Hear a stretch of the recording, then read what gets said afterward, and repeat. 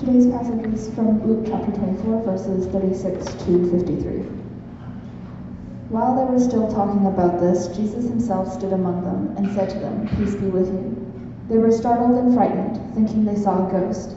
He said to them, "Why are you troubled, and why do doubts arise in your minds? Look at my hands and my feet. It is I myself. Touch me and see. A ghost does not have flesh and bones, as you see I have." When he had said this, he showed them his hands and feet. And while they still did not believe it because of joy and amazement, he asked them, "Do you have anything here to eat?" They gave him a piece of broiled fish, and he took it and ate it in their presence. He said to them, "This is what I told you while I was still with you. Everything must be fulfilled that it is written about me in the law of Moses, the prophets, and the Psalms."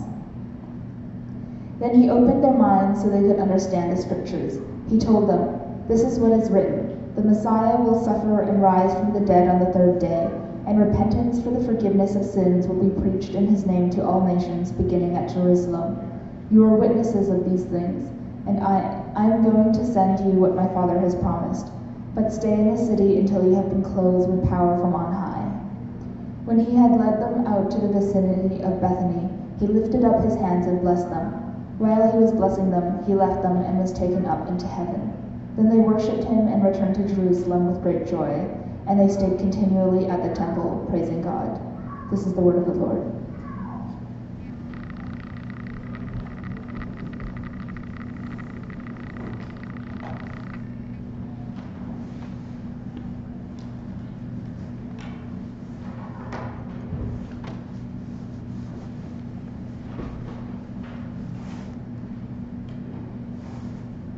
Good morning, everyone. I hope you will make it into our service okay this morning with the snow. And welcome to those joining in online as well.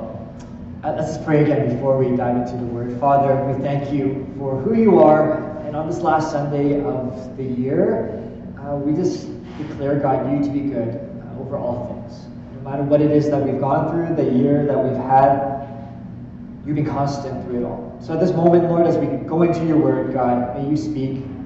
As all year long, as we've been praying, may you give us eyes to see, hearts to comprehend you, and minds to know you. And may we experience your presence again this Sunday as we go into your word now. In Jesus' name we pray. Amen. There are some famous sayings out there. Some you probably know, famous sayings and famous quotes. Time is money. When life gives you lemons, make lemonade. Practice makes perfect. Knowledge is power. Okay, finish this sentence. If something is too good to be true, it probably is. If something is too good to be true, it probably is. The Chartered Professionals Accountant, CPA, and I know we might have a few of them in our church, conducted a study earlier this year. Almost 3/4 of those surveys said that they've received some sort of fraudulent request in their time, with 44% through email and 33% through telemarketing. And I'm sharing this because it's a Boxing Day and there's a ton of deals out there. And you might be thinking, oh man, that's really good, right? That deal is really, really amazing. And that survey goes on to say 33% have fallen prey to one or more types of fraud at some point in their life. In 2020, Canadians alone lost $106.4 million to fraud, up from $96 million in 2019. And it is believed because the scammers are capitalizing on the fear and anxiety caused by COVID-19. And maybe you receive some of these spam calls, the ones that won't leave you alone, that keeps calling you from who knows where, calls and text messages, and just telling you the CRA needs your information. Call back now. You won a prize. You won a cruise. Call this number to come back and claim it. And maybe it was a call that sounded like someone needed help, and there's stories like that out there where it's actually someone pretending. I've received quite a few interesting text messages over the last couple of weeks. Long time no see through my WhatsApp. They're getting very brave. Long time no see. How have you been doing lately? I'm like, I don't know this person. Should I respond? Probably not. Hello, is this George? I'm like, no, I'm not doing. I love this one. Hello, I see a number without a name in my address book. Do we know each other? I don't respond. 5 minutes later, please reply when you see me, lady. I'm like, well, obviously you don't know who it is that you're talking to. Now, I think about this, and we joke about it, but it's a real thing that's happening around the world with fraud and whatnot. But these are coming from places that we do not see, from people that we do not know. Yet I think about times where there's also other moments where I couldn't believe what it is that I'm seeing, that maybe it is too good to be true. I compared this to the first time I was at Cirque du Soleil. They've come a few times here in Vancouver, and maybe they're coming again next year if restrictions allow. And I remember seeing these acrobats doing some amazing things, like jumping on this wheel that's spinning I don't know how high it is, like lots of feet, many feet in the air, where they're jumping on the inside of these rings and the outside of these rings, and all these acrobats doing all these amazing sorts of things. And I couldn't believe what I was seeing with my eyes. I was thinking, this is too good to be true, what they're doing. That flexibility, man, I would love my back to feel like that, or my legs to feel like that, or to be able to move in that way. I couldn't believe what I was seeing with my eyes. Why I bring up these stories and why I'm sharing this is because here we're in the last sermon of our series. It's been quite a few. A last sermon of our series called Meals with Jesus. And we've been looking at how Jesus has been having meals with different people throughout the Gospel of Luke. And then he's been sharing different aspects of the kingdom and what it means to be disciples. And for us, we've been learning and relearning aspects of what it means to be a disciple of Jesus. And just to give you a look into next week, which is the new year, 2022 already, we're going to spend some time looking at part 2 of Luke, which is, if you didn't know, Luke, Acts were written together. So we're going to be going into the book of Acts and spending almost half a year through the book of Acts, seeing the Acts of the Apostles, the Acts of the Holy Spirit, moving as the church is lit up, literally, and sent out into the world. We're calling that series, the book of Acts, the Gospel in Motion. So we're going to see as a church, 2022, that God's going to call us to be on the move in different areas of the city in your own personal lives. We're going to invite people from different parts of the city to speak. We have a few different guest worship leaders coming in as well. Some from Worship Central, some from Atesto, some from different churches. They're coming in and serving us, giving the team here at Lord's Love, the worship team, much needed break, but not only that, but for them to be served as well every single week as they serve week in and week out. But as we come to the end of the Gospel of Luke, the disciples here, they've been in hiding. They've been in hiding and waiting after Jesus was crucified. But then, just as Jesus appeared to the disciples on the way to Emmaus, which is last week's sermon, he now appears to the disciples who have been walking with them for the past 3 years. And they thought this is too good to be true. They saw Jesus crucified. They saw Jesus mocked and beaten and buried. They saw him died and buried, and they thought this is too good to be true. In fact, the morning of, in this passage, they were just at the tomb and they couldn't find the body, so they're mourning and grieving and hiding. They thought this is too good to be true, what is happening, because Jesus appears to them. Locked doors and all, as they're in hiding, appears to them, and they struggled to believe. Though the disciples thought it was too good to be true, Jesus didn't leave them there. Jesus reaffirms them in their faith and their struggle. And even though it seems like it's too good to be true, he affirms them that everything they have witnessed indeed is true. Everything that they believed, everything they have sensed and felt, every experience that they've had with Jesus indeed is true. That they don't, though they're wrestling with their doubts, they don't need to, because Jesus is who he says he is. And what I'm hoping for this morning, the big idea for us, is this: that since Jesus is everything that he said, as disciples we'll receive everything that he said. Since Jesus is everything that he said, we'll receive everything that he says. That Jesus is who he says he is. And he says those words in Luke 24 to the disciples who are hiding in fear, thinking this is too good to be true. See, Cleopas, as the last section of text ended off, ran back to the disciples. They were in hiding, and he was saying, hey, everything is true. We just met this Jesus on the road. He shared us. He opened up the scriptures. He opened up our minds. He opened up to what he's doing. And this is all true. And then we read this in verse 36. While they were still talking about this, Cleopas was sharing his experience. Jesus himself stood among them and said to them, peace be with you. Peace be with you. After not seeing the disciples for a little bit, and the horrifying events that the disciples just went through, what are Jesus' first words here? It's peace Peace be with you. And that's because as disciples of Jesus, we understand this. The peace of Jesus, the peace Jesus offers is unparalleled to the peace that's offered in the world, or the things in the world that they try to offer. The peace Jesus offers is unparalleled. And that is what the disciples needed in that moment. It was this peace. This peace. In a year where everything was going crazy, in a time where there's so many uncertainties and unknowns, what the disciples needed is peace. Maybe that's you today. Maybe that's what we're going through at this moment. And we need to remember again the context of this passage. They were at the tomb earlier. Jesus' body is gone. They saw him beaten, crucified, dying, and died, and buried, and now they're locked away and hiding. And the first thing he says is peace. Could have said anything else, maybe hi. How's it going?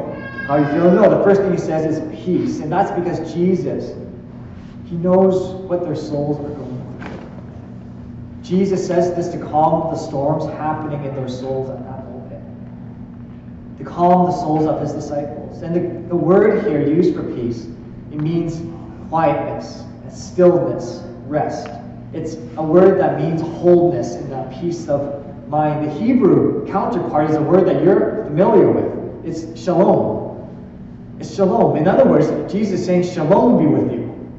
Shalom be with you. Why is that important? Because shalom also means harmony, wholeness, completeness, and goodness. In other words, it's all the things that you're meant to experience in the kingdom of God. When we say shalom be with you, we're saying, may you experience the kingdom of God. May the kingdom of God be present. May what you're going through right now, despite the craziness of the world, may God's kingdom invade into your life. May you experience what it's like to be in heaven here on earth right now. That's what Jesus is saying in terms of calming the storms in their souls. That's what they needed. When someone says, shalom be with you, it carries this meaning that God's kingdom is here. It's going to be okay. Jesus is here. It's going to be okay. But they were startled. They were startled and frightened because I would be too loud. Doors were locked. And I looked over to Peter. You unlock the door again? What did you do? You're looking out again? No, they were startled because the doors were locked. And they thought they saw a ghost because only ghosts, quote unquote, could make it through into the walls, so they thought. So he said to them, Jesus said to them, why are you troubled? And why do doubts rise in your minds?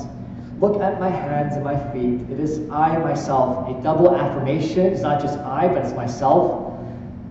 Touch me and see. A ghost does not have flesh and bones as you see I have. And when he said this, he showed them his hands and feet. And while they still did not believe it, because of joy and amazement, he asked them, do you have anything here to eat? They gave him a piece of rolled fish, and he took it and ate it in their presence. And I'll read it again, verse 41. While they still did not believe it because of joy and amazement, in other words, it's a way of expressing it was too good to be true. It was joy and amazement, but also shock and fear. It was too good to be true that this Jesus that they saw die and buried is alive in front of them. And then Jesus asked them for some fish. I asked him for some food to prove to them that he's a real physical being, a glorified body, eating and drinking before them. Notice all the verbs here that we just read, right? All the verbs of seeing. Look at my hands and my feet, Jesus says. Touch me and see. He showed them his hands and feet. He took and he ate it in their presence, meaning there's witnesses that saw Jesus doing exactly what he says he's going to do. Jesus helps the disciples. He helps them to believe by showing that he is really risen. To showing them that he's really risen. He doesn't leave them on their own to figure things out, but he shows up in a real way to show them that he is who he says he is, that he is real, that he is trustworthy. And for us this morning, we see this, that Jesus prepares us before he sends us out. As disciples, he prepares us as disciples by helping us believe Jesus is real. And some of you need that this morning. You're doubting, is Jesus real? Is Jesus alive and moving? Because I look at the world, and I look at COVID, and I look at all the pain and suffering in the world. I look at my own life and what I'm going through right now, and I don't know if Jesus is real. We all need those moments to realize that Jesus is who he says he is, that he is real. He is real, that those moments where you have tasted and seen God at work. Those moments where you knew deep down in your soul that there must be a God because God is reaching out to you. God is speaking to you. Don't ignore those moments, but hold on to them. Because those moments are treasured moments. When we go through the rocky soil, where we go through the waves of life, and the storms of life, those are the moments that we remember and recount the things that God has done. We need those moments where we realize where Jesus is who he says he is. And maybe you've had those moments yourself. Those moments becomes moments that we look back to. The Old Testament talks so much about setting up altars. Wherever God does something amazing, like opening the Red Sea or crossing the Jordan, the first commandment is to set up some rocks as an altar, as a sign to remember, so that every single time they go through something tough, they look back like, oh right, God rescued us. God was there, God was present, and he's going to be there again. He showed up in very real ways. Cohen, this week when I was driving, he noticed two different times in our car. There was the clock on our car, and then there was the clock on my phone. And he noticed, like, hey, Daddy, I can't remember what time, it was like 9. I was driving him on the way to school, to camp, so it was probably 9:25 or something like that, okay? He's like, hey, one says 9:25 and one says 9:26. I'm like, oh yeah, you know, the two clocks, like, they're different because they're set differently. And then he asked me a very smart and brilliant question. He's like, which one is right? And I was thinking in my mind, which one is right? Probably my iPhone, because my iPhone's never wrong. And it's tuned into the internet. It's probably the clock in my car because it's, you know, on its own kind of thing. And then I went on to explain how there's the Greenwich Mean Time in the world, how there's one clock that we all base out of all clocks off of in Greenwich, and he stopped listening, like, as he often does. Like, good for you, Dad, like, no, the usual things that he says. But that was a great question, like, which clock is right? And I was thinking in our lives, where do we tune our lives to? Right? What are the pillars and moments where we tune our lives back to and be like, hey, yeah, God did show up? Because as we move from those moments, we start deviating, right? Our lives, things happen, and we start getting distracted and maybe corrupted because of the sin in our lives and in our world. But we look back to these moments and we recalibrate and say, God showed up in real ways. And here, Jesus shows up in real ways, literally, physically, in the presence of the disciples there. And Jesus shows them just how powerful, how amazing, how true it is. Even though it seems too good to be true, it is true. And what does Jesus point to? He points to the crucifixion as evidence. He points to the crucifixion of evidence that he is real. He says, look at my hands and at my feet. The crucifixion isn't just a footnote, but it's the note that we look back to as a sign that Jesus is who he says he is, that God loves us that much. In verse 44, he says to them, this is what I told you while I was still with you. Everything must be fulfilled that is written about me in the law of Moses, the prophets, and the Psalms. Then he opened their minds so they could understand the scriptures. He told them, this is what is written. The Messiah will suffer and rise from the dead on the third day, and repentance for the forgiveness of sins will be preached in his name to all nations beginning at Jerusalem. It sounds a whole lot like the book of Acts, which we'll get into next week. Verse 48, you are witnesses of these things. I'm going to send you what my Father has promised, but stay in the city until you have been clothed with power from on high. I'm about to send you, but I won't send you without first preparing you. That's the promise that God has. He doesn't leave us on his own. I'm not going to send you out without preparation, but I have been preparing for the last 3 years, but yet there's still one final touch that you need before you go. So before I send you, I'm going to prepare you. And how does Jesus prepare us again? He prepares us by realizing that, helping us realize that he is real. He shows up in real ways in our lives. Maybe you're pondering that. Have you experienced Jesus in a very real way? But another way he prepares us is by helping us understand the scriptures. Jesus prepares us as disciples by helping us understand the scriptures. And this word for open, as we read back in that section of text there, this word for open is interesting because it's the same word that the Old Testament was also translated into Greek, and we call that the Septuagint. That gets really geeky. But it's the same word that's used in the Old Testament to explain how Adam and Eve, their eyes were opened. Their eyes were opened to God and to the world when they ate of the forbidden fruit. We see this in Genesis chapter 3, verse 4 to 5. You will not certainly die, the serpent said to the woman when they're being tempted to eat the fruit. For God knows that when you eat from it, your eyes will be open. There's that word. And you will be like God, knowing good and evil, which is a total lie from Satan. In verse 7, then the eyes, both of them, were open, and they realized they were naked, so they sewed fig leaves together and made coverings for themselves. It's interesting here on a few notes. This is a sermon of itself, but when we go into sin, and the lie of Satan is for us to go into hiding, for us to cover up in shame, which is the first thing that Adam and Eve did after they committed sin. But here, this word for open, it's the same word that's used here. We see here in Luke chapter 24. And why do I bring this up? Because there's a difference between Satan opening up our eyes and God opening up our eyes. How do we know if our minds have been opened by God or not? The question is, it comes down to, do we understand the scriptures or not? Do we understand the scriptures or not? That's a way that God uses to open up our minds. Those moments where we come to understand scripture, where this word for understanding means to bring together, those moments where you're able to bring together scripture, those are Holy Spirit inspired God moments. Jesus real in your life moments speaking to you. You know our minds are opened by God. Not when it brings us into shame, or brings us into hiding, brings us to cover ourselves up, or brings us to think that we are God. We know our minds are opened by God when it brings us closer to God. When it brings us closer to God. And here Jesus uses the word as a tool for that. To bring us closer to God, to understand who He is. From the scriptures, Jesus taught them, again, the point of the cross, that this is what had to happen. That the Messiah will suffer, but on 3 days He will rise again. How it is through the cross we're able to repent and receive forgiveness from our sins, not the ways of the world, not trying harder, not working harder, or being smarter, but coming closer to God. Again, as I mentioned, the cross isn't a footnote that Jesus mentions, but the starting point of new life. And when we understand that, we're being equipped a little more. When you understand that the cross is real, that what Jesus did on the cross was real, and how He died and He rose again, those are godly moments where God has spoken into your life. Those are moments that we can see God preparing our hearts for the world as He sends us out. When He had led them out to the vicinity of Bethany, He lifted up His hands and blessed them. While He was blessing them, He left them and was taken up into heaven.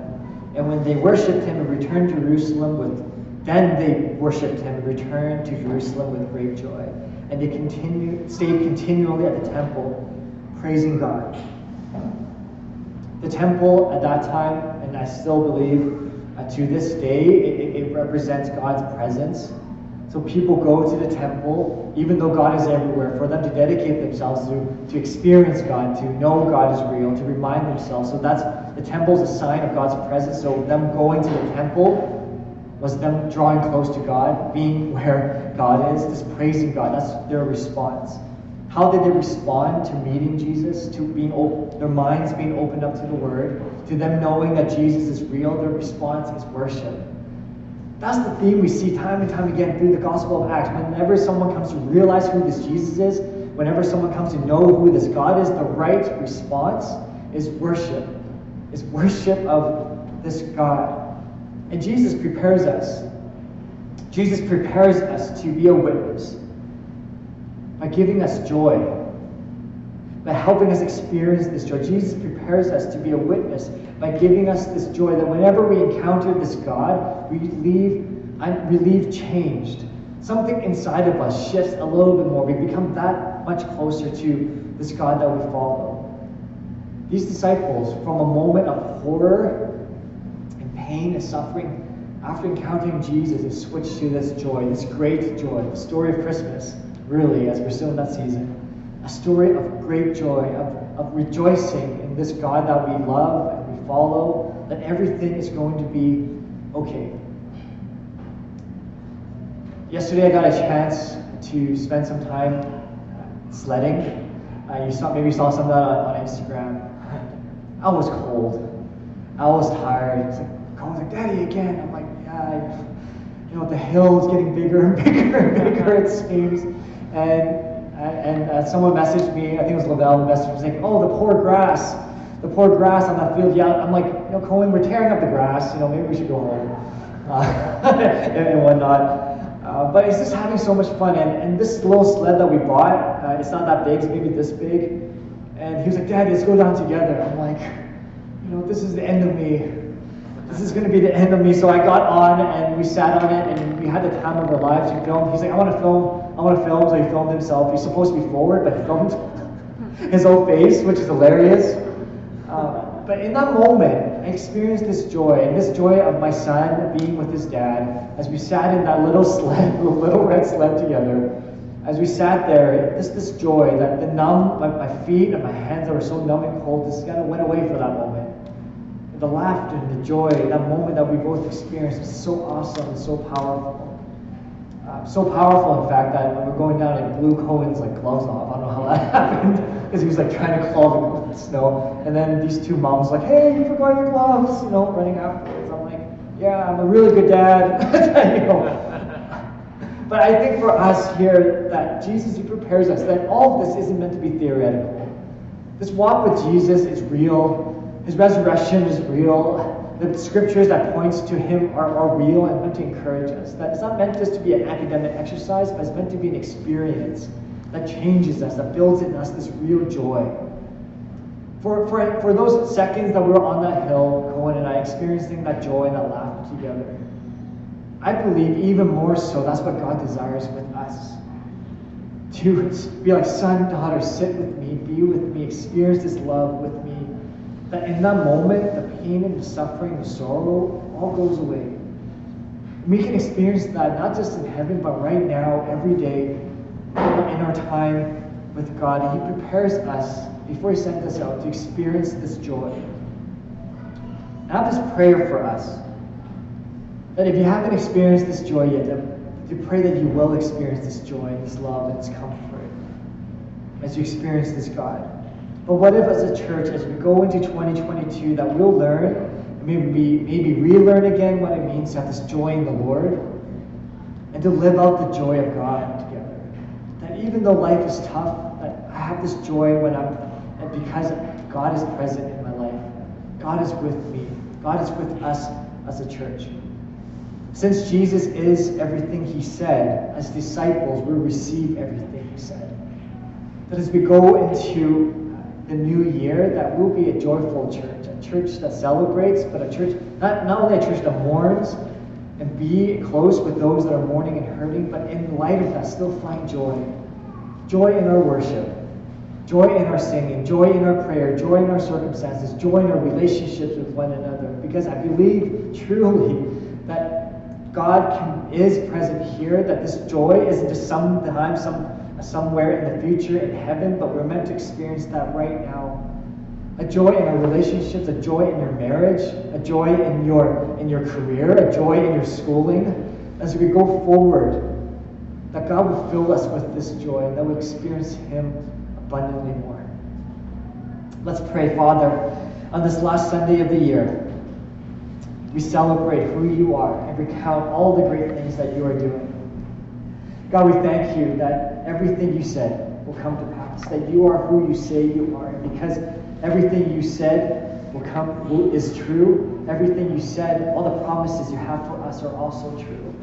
So God, may we hold on to your promises this season, this Christmas season, as we go into the new year. God, may you, just like the disciples, when they saw the resurrected Christ, when their minds were opened up to the scriptures, as they bursted out with this great joy, God, I pray that over our church, that songs of great joy would burst from our community here.